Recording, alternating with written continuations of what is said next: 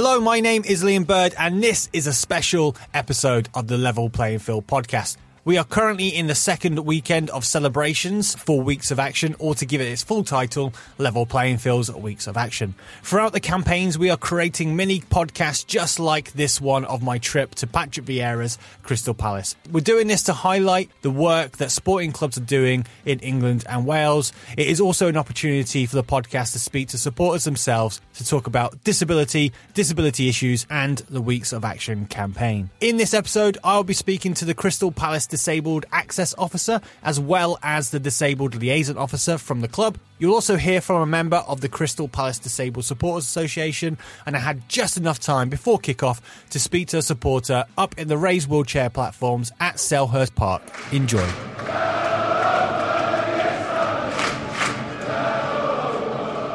I'm David May, and I'm the Supporter Liaison Officer for the DSA, which means I report on any issues inside the ground, home and away, and then to our committee, then they pass it on back to the club and try to resolve it amicably. For people who are listening to this who might not know what a Disabled Supporter Association is, can you kind of explain what Crystal Palace Disabled Supporters Association is? It's a group that was formed, I can't remember when it was, anything else, but it's just to help all disabled people, no matter what disability they've got, their helpers and their carers as well, and it's open to any of those to join.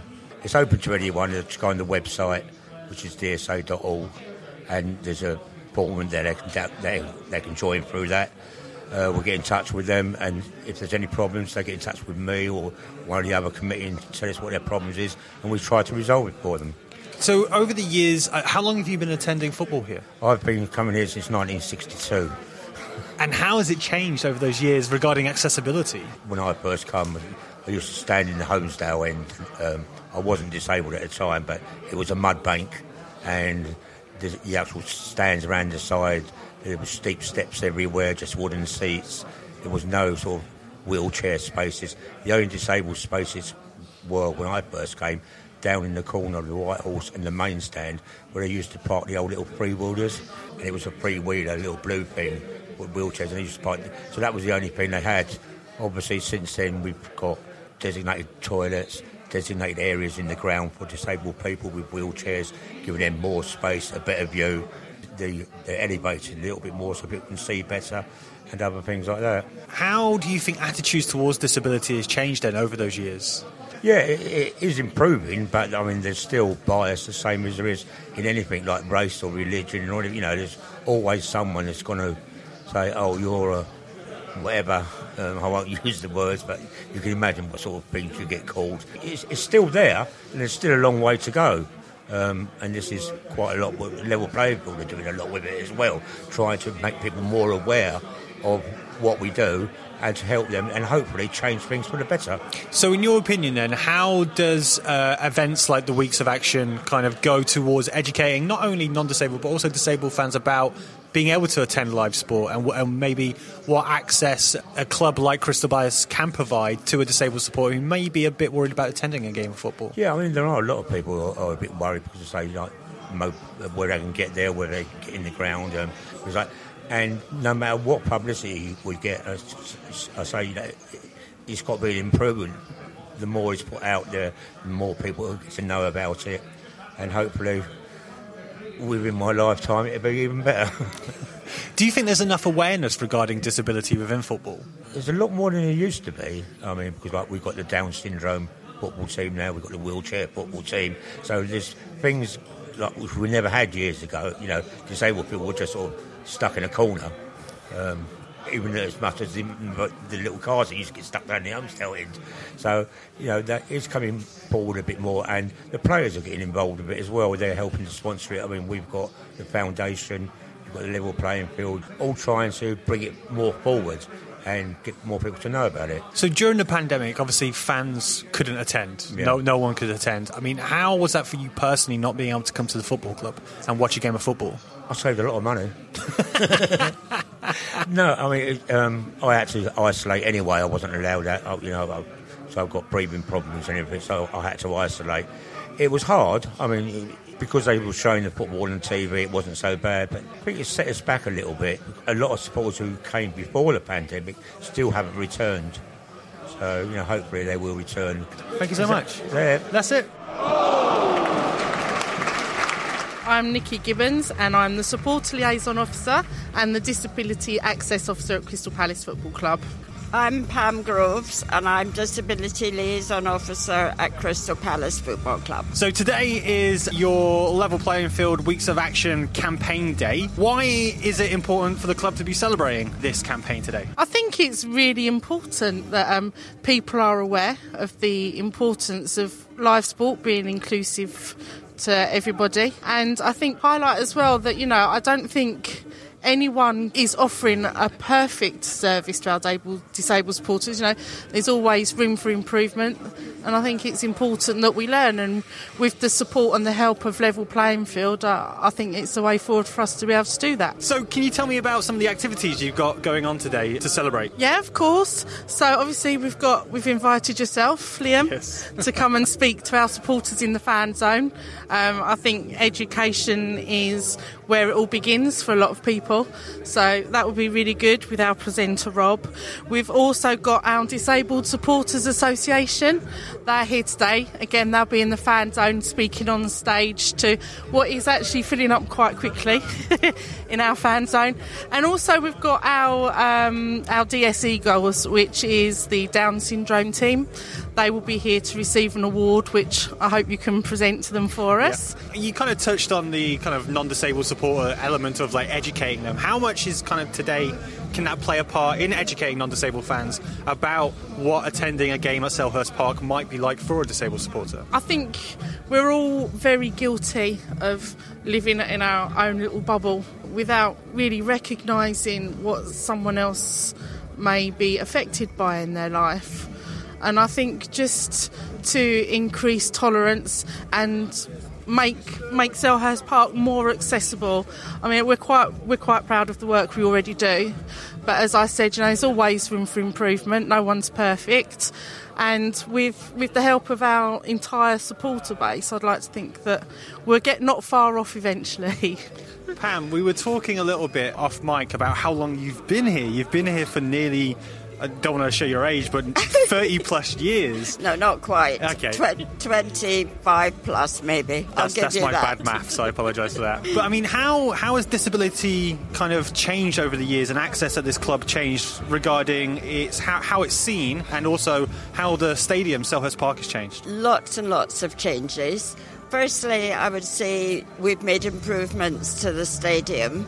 We have wheelchair access in the middle of the stand, and also we now have wheelchair access at the front of the stand. We've got accessible seating, just loads. We do loads of different things. We have a food service to seats on every match day, and also we have our sensory rooms, which are really popular.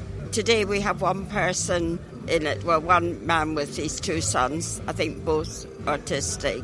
Also, we can offer it if someone in the middle of the match, whether they be home or away, need to go in there, we can make that happen as well. For yourself, Nicola, I don't know how long you've been at the club. What have you seen change over the shorter period of time? Well, I've certainly not been here as long as Pam, bless her.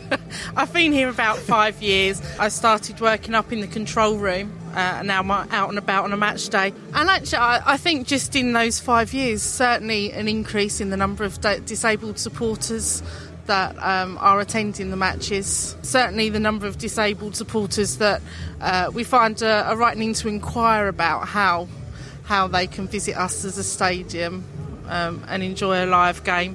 Following through that and building on, Pam and I have got the DAO role is very new for me, and Pam and I have got lots of exciting ideas to make it even more accessible and to get to the point that we are offering a fully inclusive match day. Pam, it's been nearly 2 years since the Level Playing Field Weeks of Action has been able to do something like this because of COVID. You were saying that you've been speaking, again off mic, you were saying that you were speaking to fans during that process when fans were away. Yes. I mean, what feedback were you getting from supporters? Because we know in a collective free of how how much this place, I'm pointing to Selhurst Park, it's not very good for audio, how important this place is to fans. I mean, but what were you being told by your supporters you were calling? How much they missed it, how lonely they were.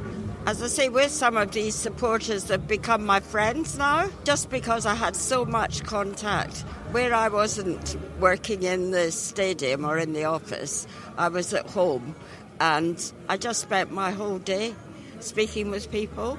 Some people I would phone maybe once, twice a week, and even now we still have the remnants of that, don't we, Nicky? Where people are coming up and they've just got new confidence. I mean, if you think of it, some people were at home, all on their own, had nothing at all. So it was just ideal. I mean, I wasn't the only one doing it, but towards the end, I think I was really. I think by then you'd come back to work. So it was really rewarding. It's been horrendous for a lot of people. Do you think it's kind of put in perspective that we shouldn't take this for granted at all? Yes, I do think that. But I also think that it's made us learn a lot. It really has. I mean, when I started, that was part of the question you asked me before. I worked in the ticket office, and the only thing I did for disabled supporters was to do their tickets. Now it's completely different, especially with Nicky, who's absolutely brilliant. And between us, I think we've got a really good team. Well, thank you to both of you. We're looking forward to seeing what happens today. I know for everyone from Level Playing Field, thank you for taking part in the campaign. Thank you. Thank you.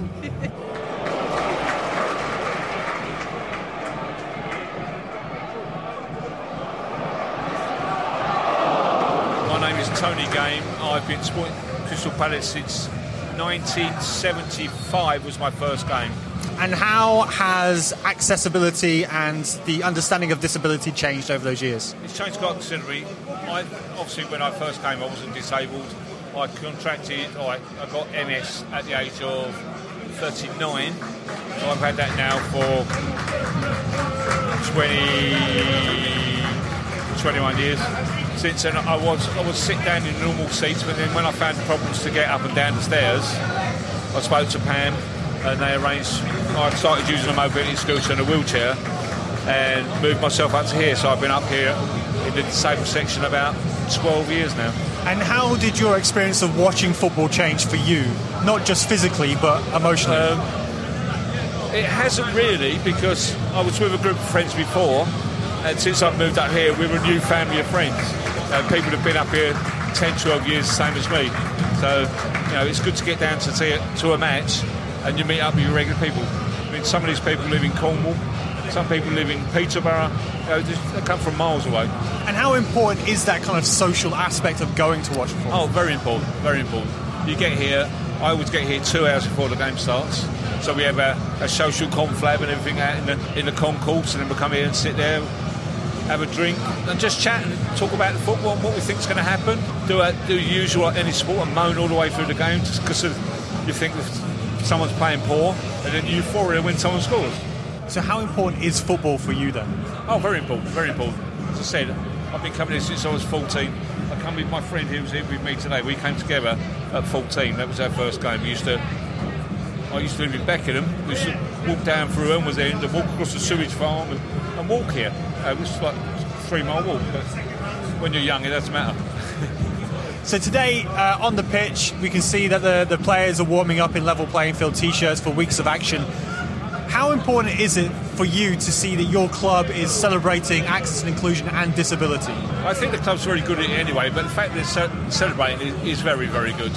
It's a very inclusive club for disabled supporters, for the LGBTQ community, everything. Everyone's friendly. We don't get aggro here. We don't get fights. Everybody knows each other. We have fun. Everyone looks after each other. It's good. It's really good. And do you think football talks enough about disability to disabled fans? Depends what your class as disability, because there are so many disabilities. Mine is obvious. There's a lot of people who are disabled which you don't see it. It's very hard because, as I said, you can't tell if someone's disabled. Yeah. And no one's going to go up to you and say, "Oh, what's the problem? What's the matter with you?" People just don't do that. And do you think campaigns like this is an opportunity to kind of highlight those invisible disabilities so non-disabled people are aware of them? Yeah, definitely.